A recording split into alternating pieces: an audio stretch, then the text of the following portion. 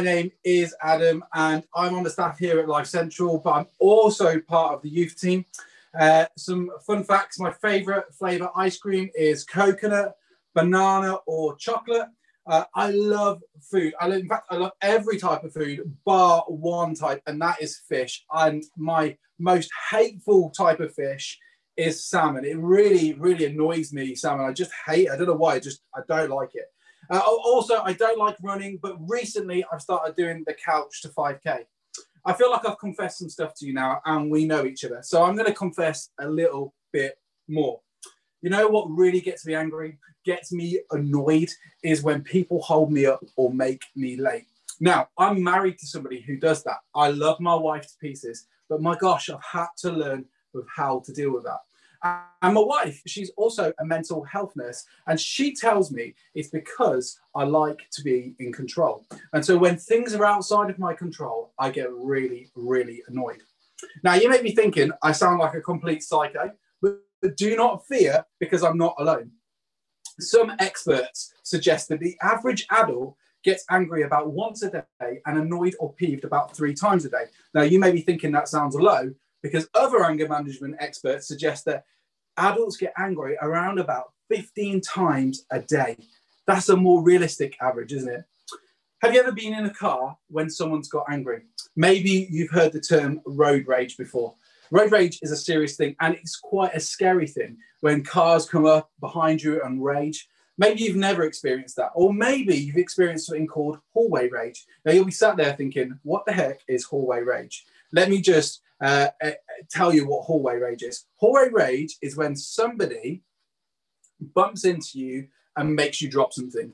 And there's that instant reaction inside when you're like, oh, man, that guy, or man, that girl. And we blow up, but we don't actually do anything about it. It's just all those emotions inside. Hallway rage is a really, really true thing. Hallway or roadway, I think we can all agree that we've experienced some kind of act of rage or anger. Maybe you're the one who's felt it. But maybe you don't like saying that you get angry. Maybe you like to say, I get frustrated. Like when your sister shrinks your favorite shirt in the wash. You're not mad, you just get frustrated. Like when you get grounded by your stepdad. You're not mad, you're frustrated. When that one kid you know acts like they're superior to basically everybody around you, hey, you're not angry, you're just frustrated. So frustrated, you can't wait for them to face plant the floor right in front of everybody, right? Why? Because we don't like to think of ourselves as angry. We don't like to do that. We don't like to think that we've got an anger issue. But the truth is there actually a big difference between anger and frustration? Is there a difference between road rage and road frustration? The past couple of weeks, we've been in a series about emotions called Vibes, or the vibe inside. I know, it rhymes. I'm like Ed Sheeran. Here we go. And the truth is, it's a really, really, really good way of describing what our internal emotional environments look like.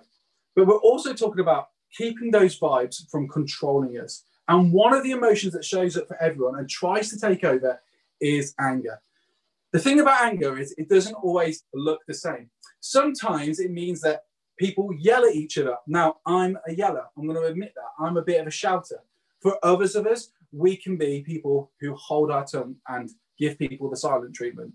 I hate it when people do that. It makes me so vexed when people give me the silent treatment. I can't stand it.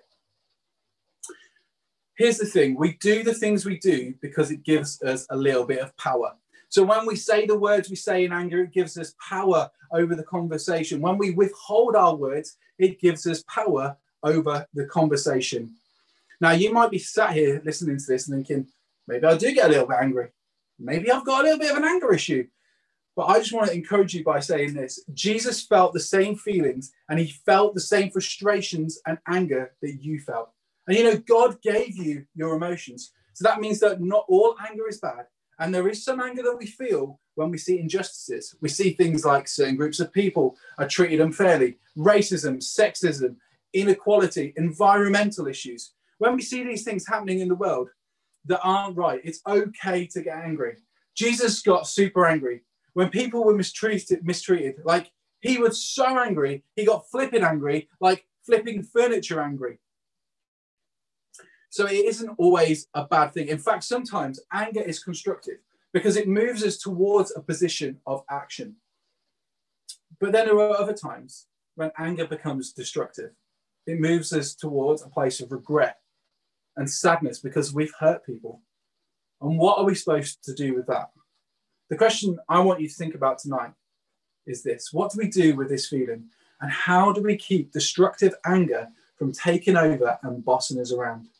I think we can all agree that anger, either way, is a powerful emotion. Here's the bottom line. Anger doesn't have to be the boss of you. Why? Because of Jesus. If you forget everything else that I say tonight, please remember that. That anger doesn't have to be the boss of you because of Jesus. And I'm going to explain the reason why. We're going to look at a passage from the book of James, which is in the New Testament. Now, if you don't know what that is, let me just tell you, it's the Bible. It's in the second part of the Bible, and it's a letter that this guy James writes to a bunch of people in Jerusalem. See, James was actually Jesus's brother, his actual earthly brother. And when Jesus was here doing his thing on the earth, James wasn't that bothered. I mean, it was his brother, for crying out loud. He grew up with him. He saw him do these things. He wasn't that bothered. But when Jesus raised from the dead, and he did the things he did afterwards, James started taking notice and he started following Jesus. In fact, he was one of the early leaders in the early church. And James writes a lot of wisdom down in his letters to these guys in Jerusalem. And we're going to look at a small snippet of this.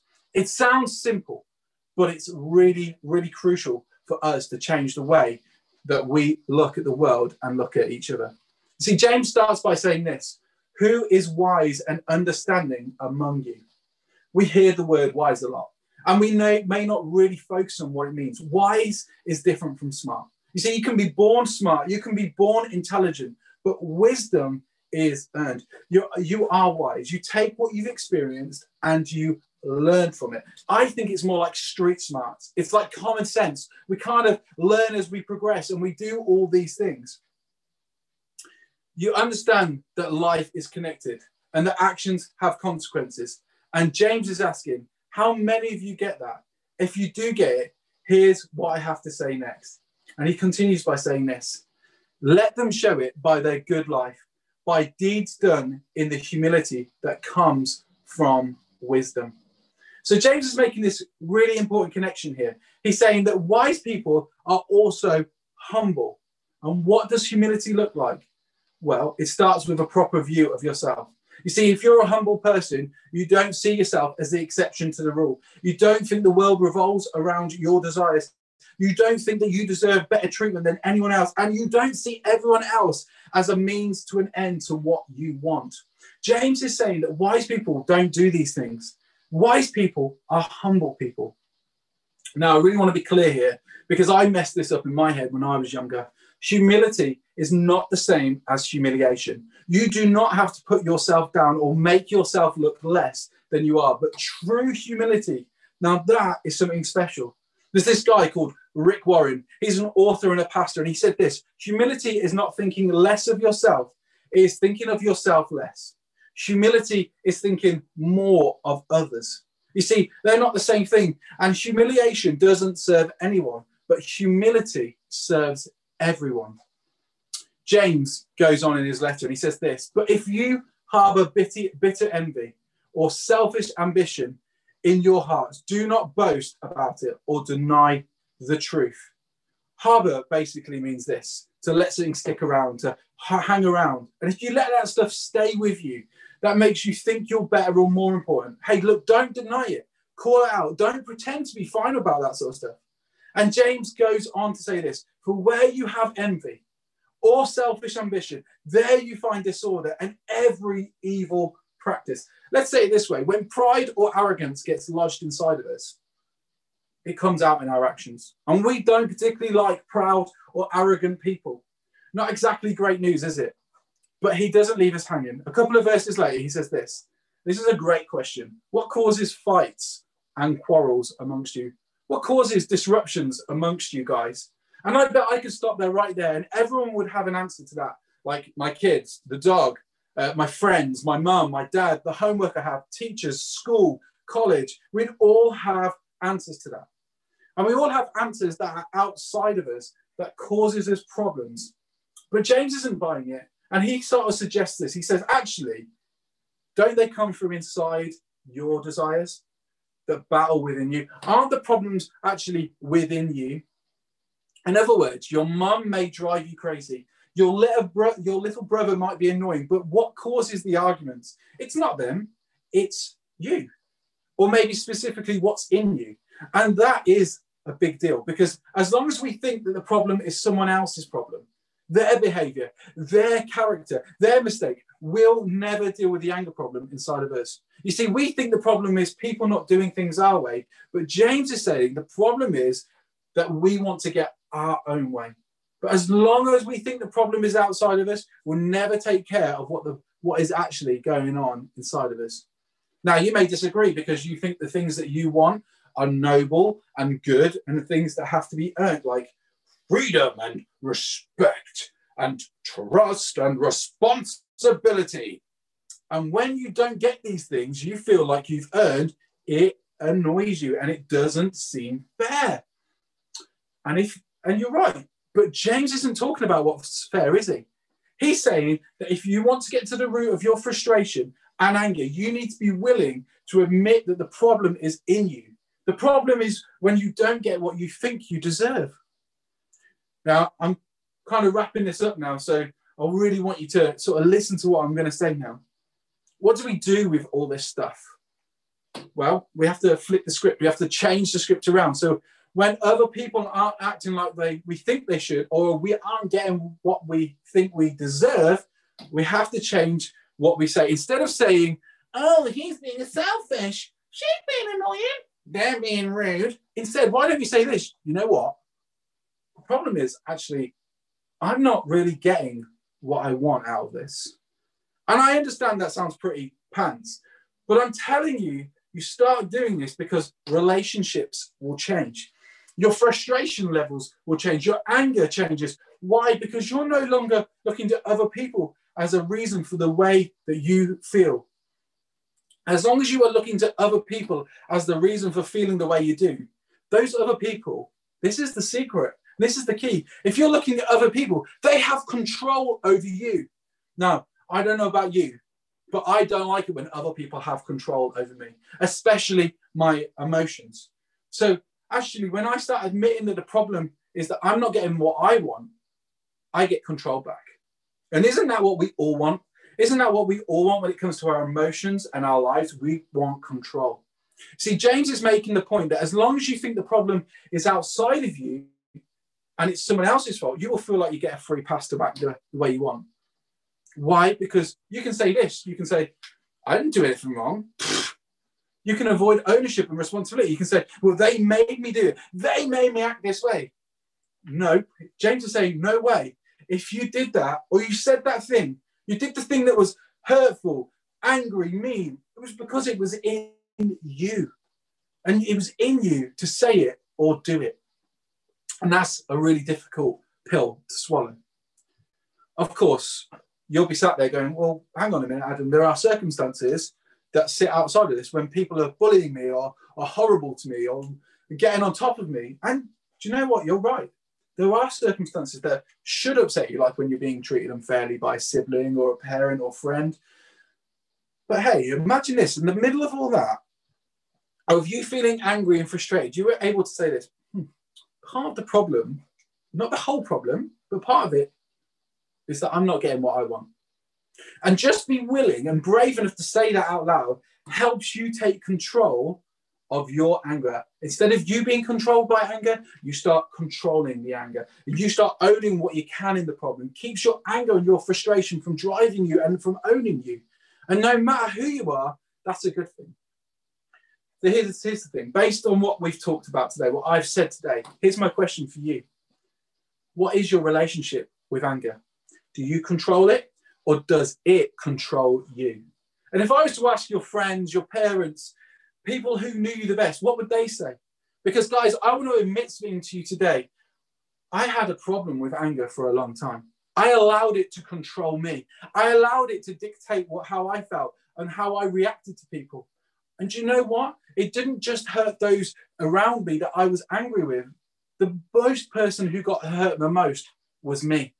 I got myself so hurt as a result of allowing anger to control me. I got myself in so much trouble as a result of that. And it's taken me years to deal with that. So my advice to you tonight is to not let anger control you. Because if anger is controlling you in any sort of relationship or any part of your life, then it is controlling you too much. And the only way to beat it is with humility. And humility says, it's not all my fault, but I'm going to own my part of it.